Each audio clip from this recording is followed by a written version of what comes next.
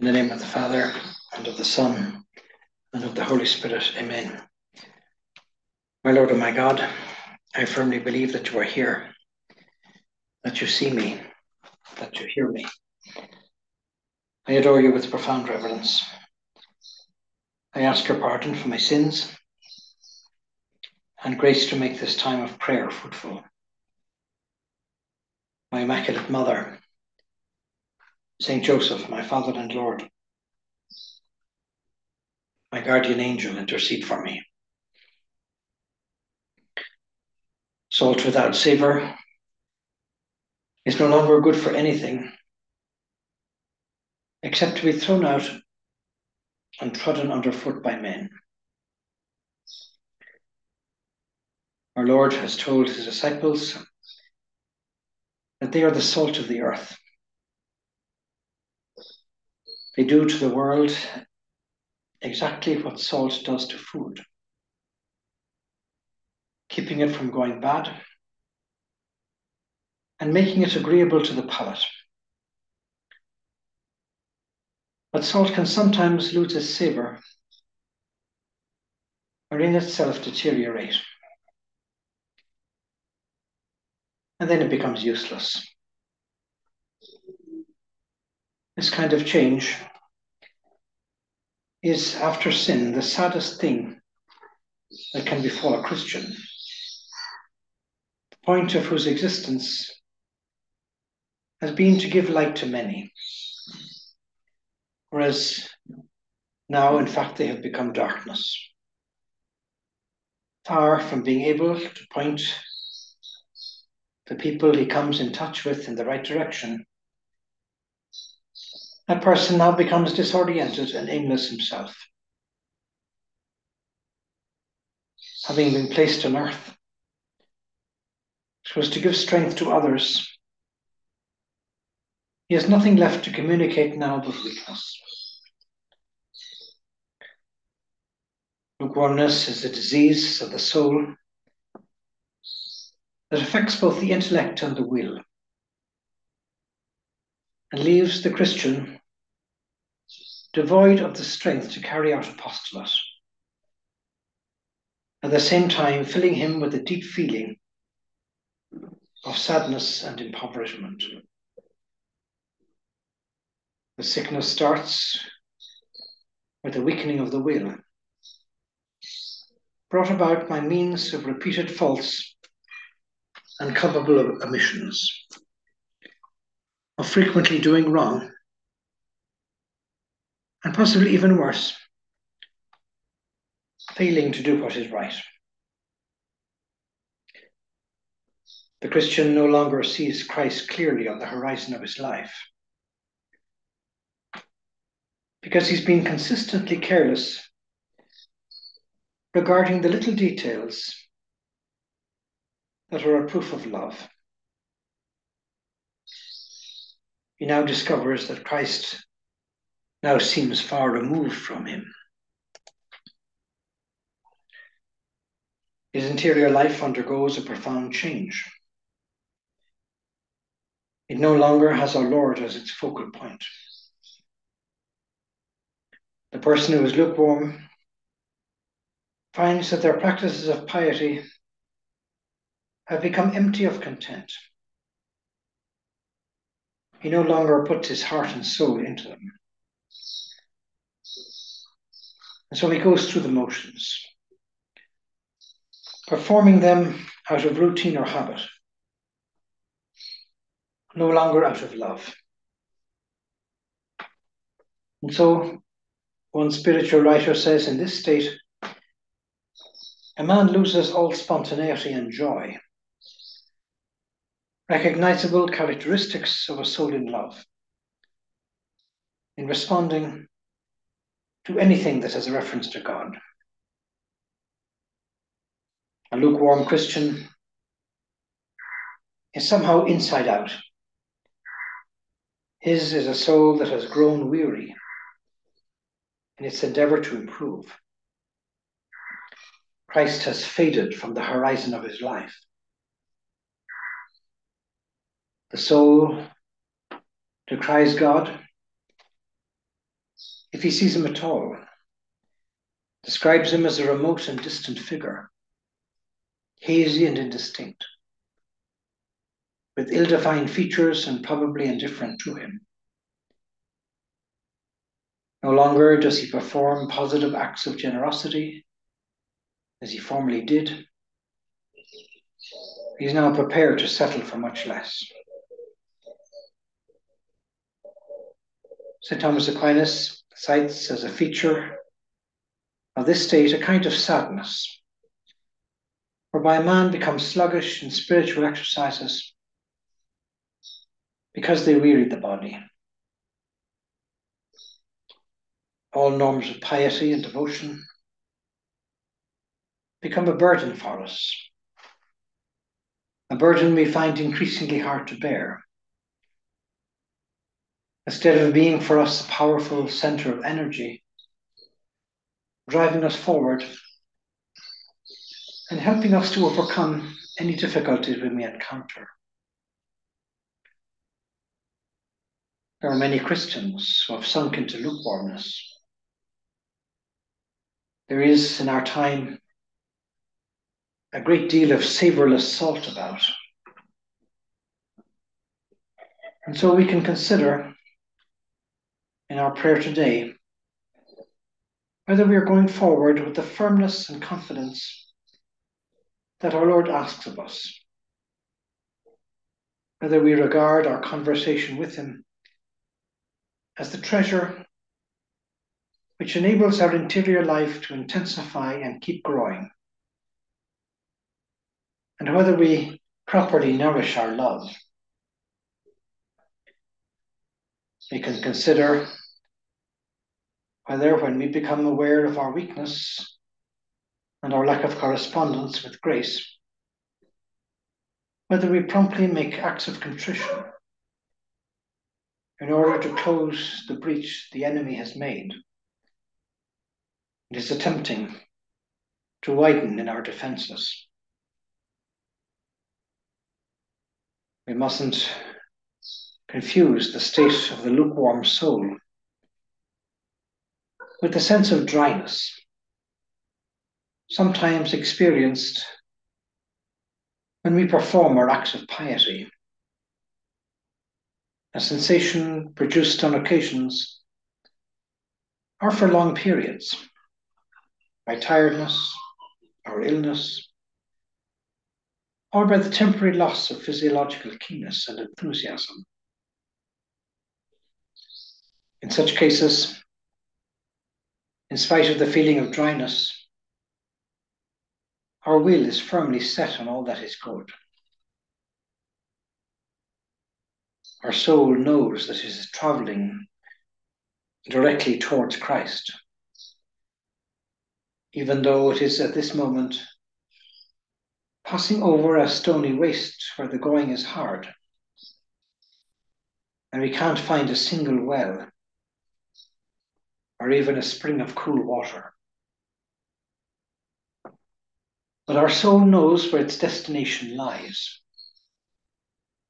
and goes straight towards it in spite of our weariness and thirst and the unfriendly terrain we have to tread. In the state of what's called aridity, even though the soul has no feeling and it seems difficult to pray, to carry on any real conversation with God, true devotion nevertheless remains. St. Thomas Aquinas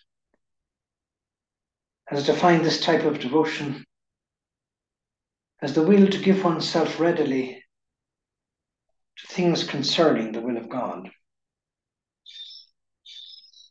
This readiness grows weak if the will falls into a state of lukewarmness. I have this against you, says our Lord in the book of Revelation, that you have abandoned the love you had at first, that you have weakened, that you no longer love me as you did formerly. person who is determined to keep up their prayer, even in times of aridity, when all feeling is absent, is perhaps like the person who draws water from a well, bucket by bucket, one aspiration after another, an act of sorrow. It's hard work and demands effort, but he does draw out water. On the other hand, in a state of lukewarmness, our imagination strays and runs wild.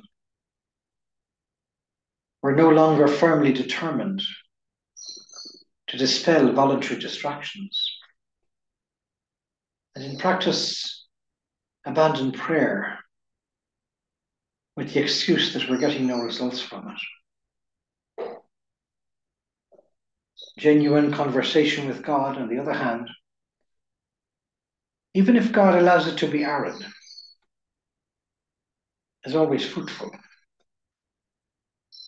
Whatever the circumstances, as long as we have rectitude of intention and are firmly intent on being close to God, we can remind ourselves here and now in the presence of God that true piety is not a matter of feelings. Although sensitive affections are good, and they can be a great help in our prayer and in the whole of our interior life, because they're an important part of human nature as it was created by God. But our feelings can be mistaken. You can feel very well, and you could have a big cancer inside you. You might feel very sick, and you might be as healthy as a horse. And so feelings can be misleading. Christ's feelings on the cross cannot have been wonderful, with 3 big nails going through him. And so our affections should not occupy a disproportionately important place in our life of piety. They're not the main part of our relationship with God. St. Josemarie used to say that the day you're doing your prayer and you feel awful, you feel you're getting nothing, you feel it's a waste of time, he said, persevere in that prayer. Because that might be the best prayer that you ever did. Because that prayer is all done for God. There are no human compensations. If our prayer and our life of piety is full of compensations, well, it could be that we're looking for the compensations and not necessarily seeking Him. One writer says, feelings help, but achieve no more than this assistance. Because the essence of piety does not consist in feelings, but in the will's being determined to serve God, quite independently of any state of mind, which is always so changeable, or of any other circumstances. In matters of piety, we need to take care not to let ourselves be guided by feelings, but rather by our intellect, enlightened and helped, as we pray it will be, by faith. To allow oneself to be guided by feelings would be like handing over the management of one's house to a servant, while you, as its real owner, abdicate responsibility for it. It's not the feelings that are bad, but rather the degree of importance that we attribute to them.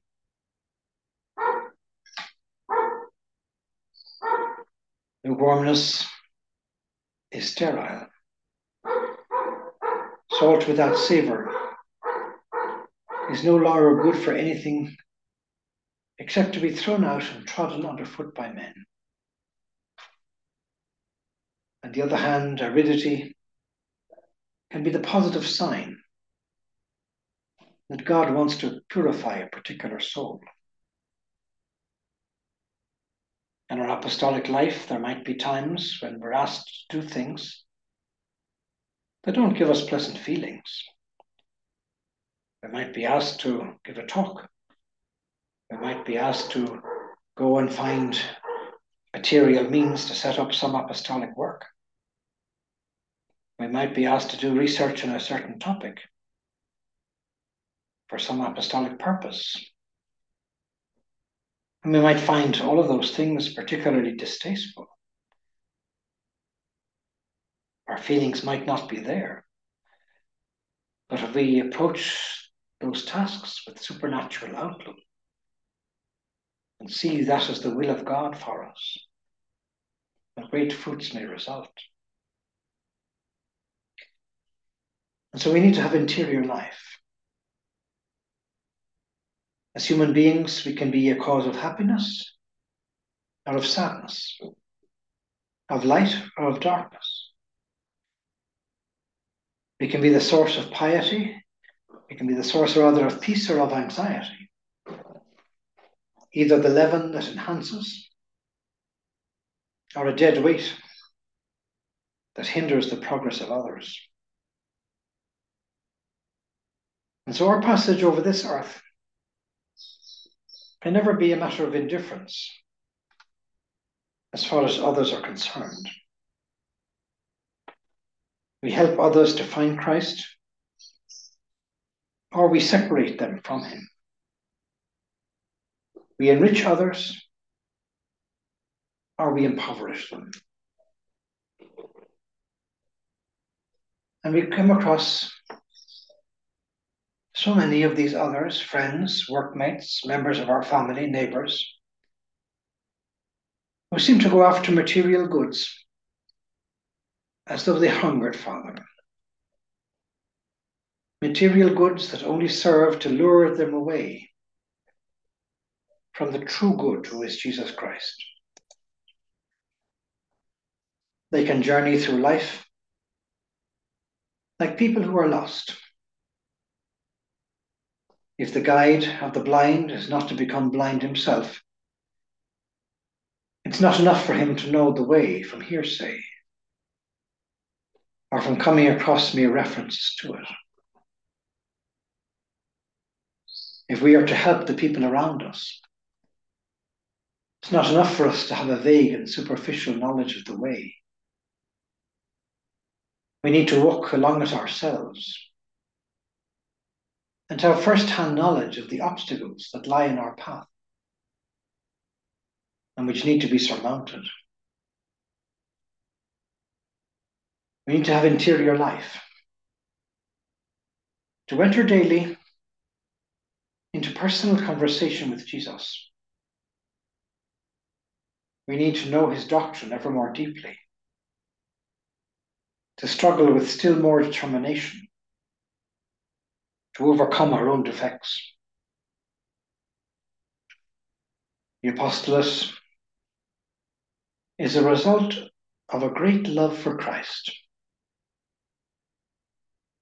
The first Christians were true salt of the earth,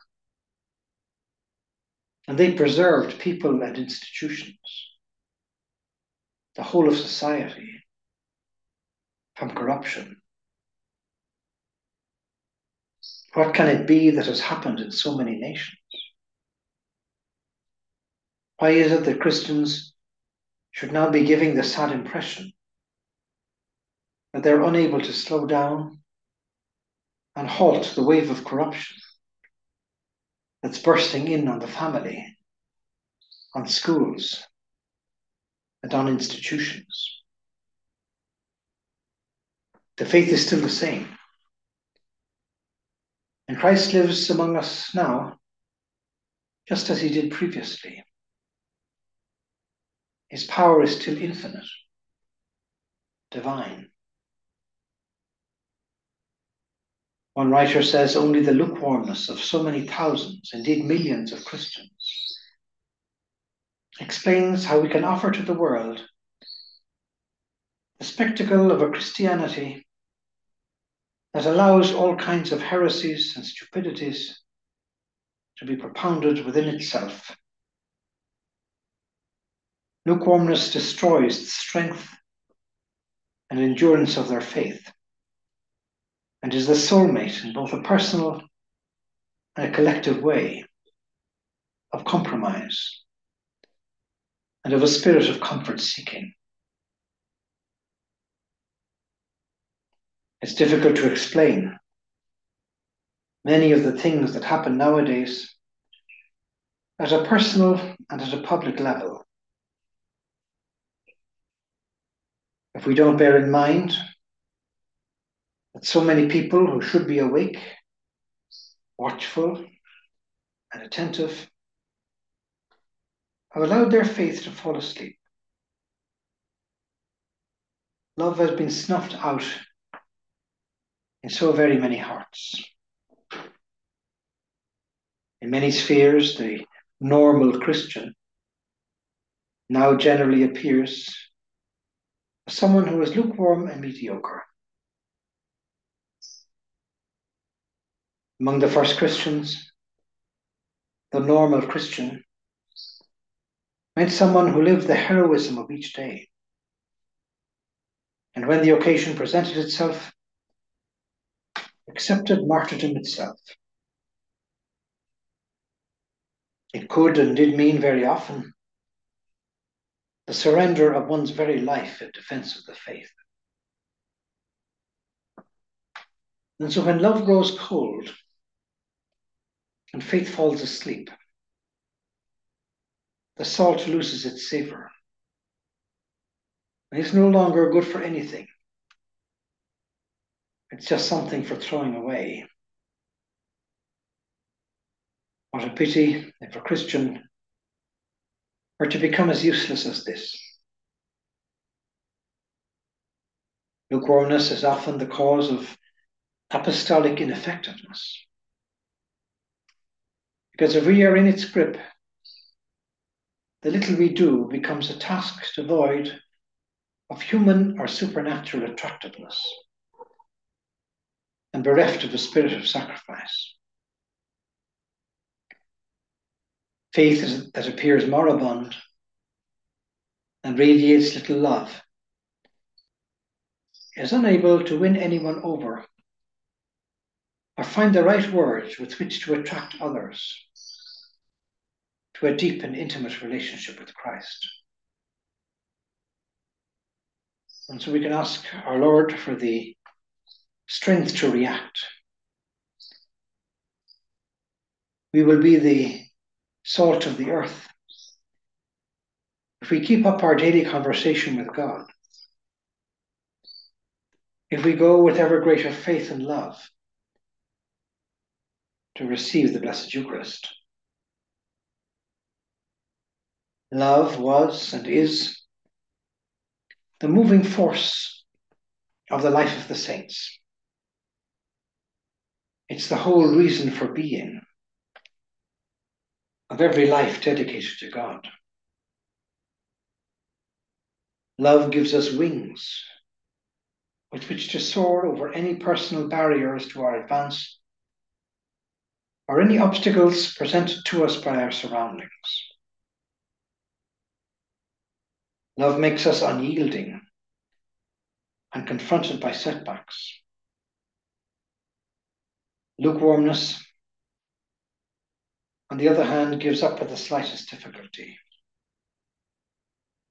A letter we need to write, a phone call we should make, a visit or a conversation that we need to have, or the lack of some material means. It makes mountains out of molehills.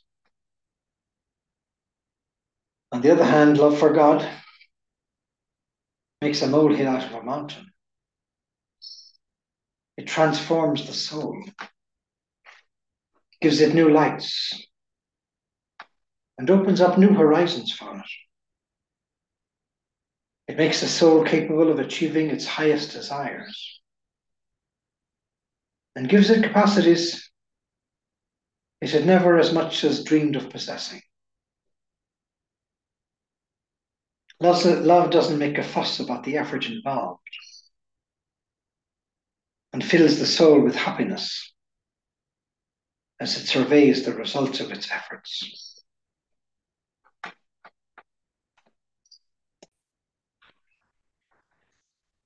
In the parable of the prodigal son, we're also told about the elder son. He was in the field, and as he came and drew near to the house, he heard music and dancing.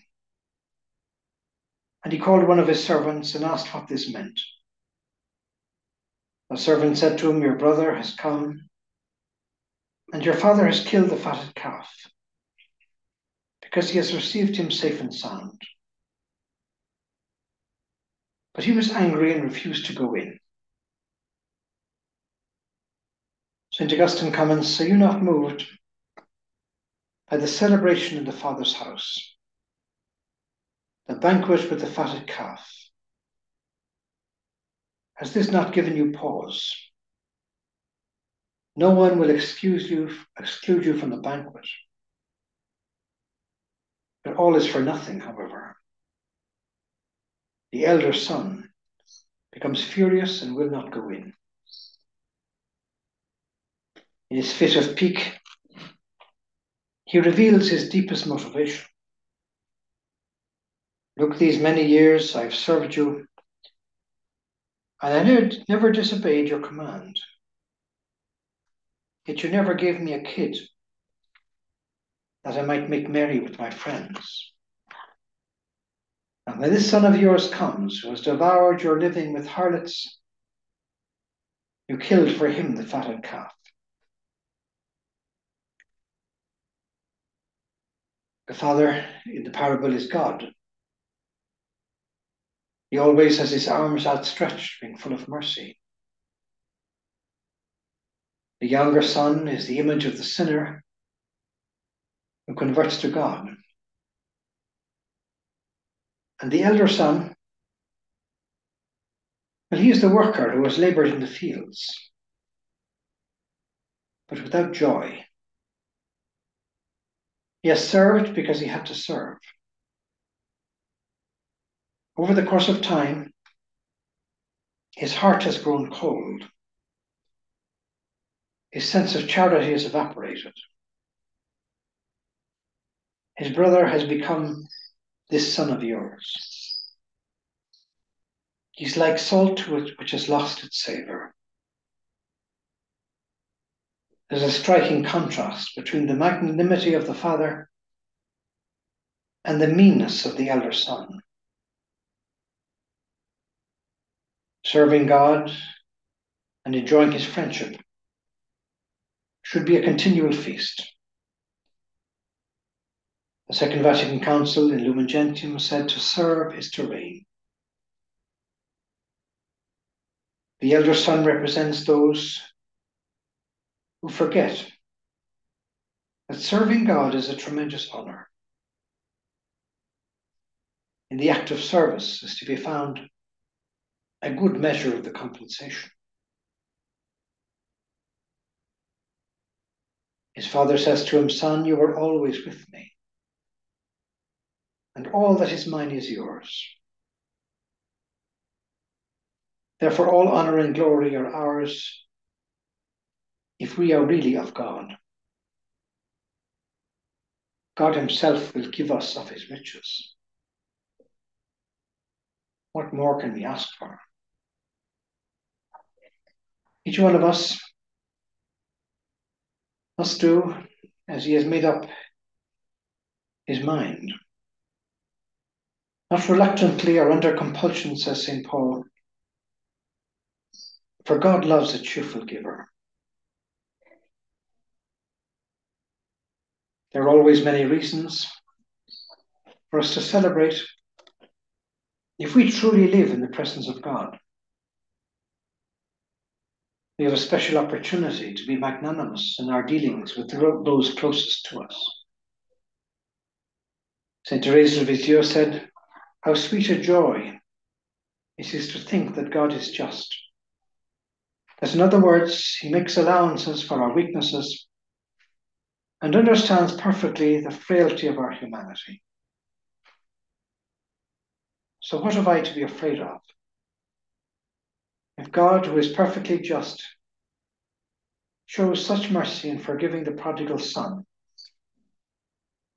must he not also be just to me?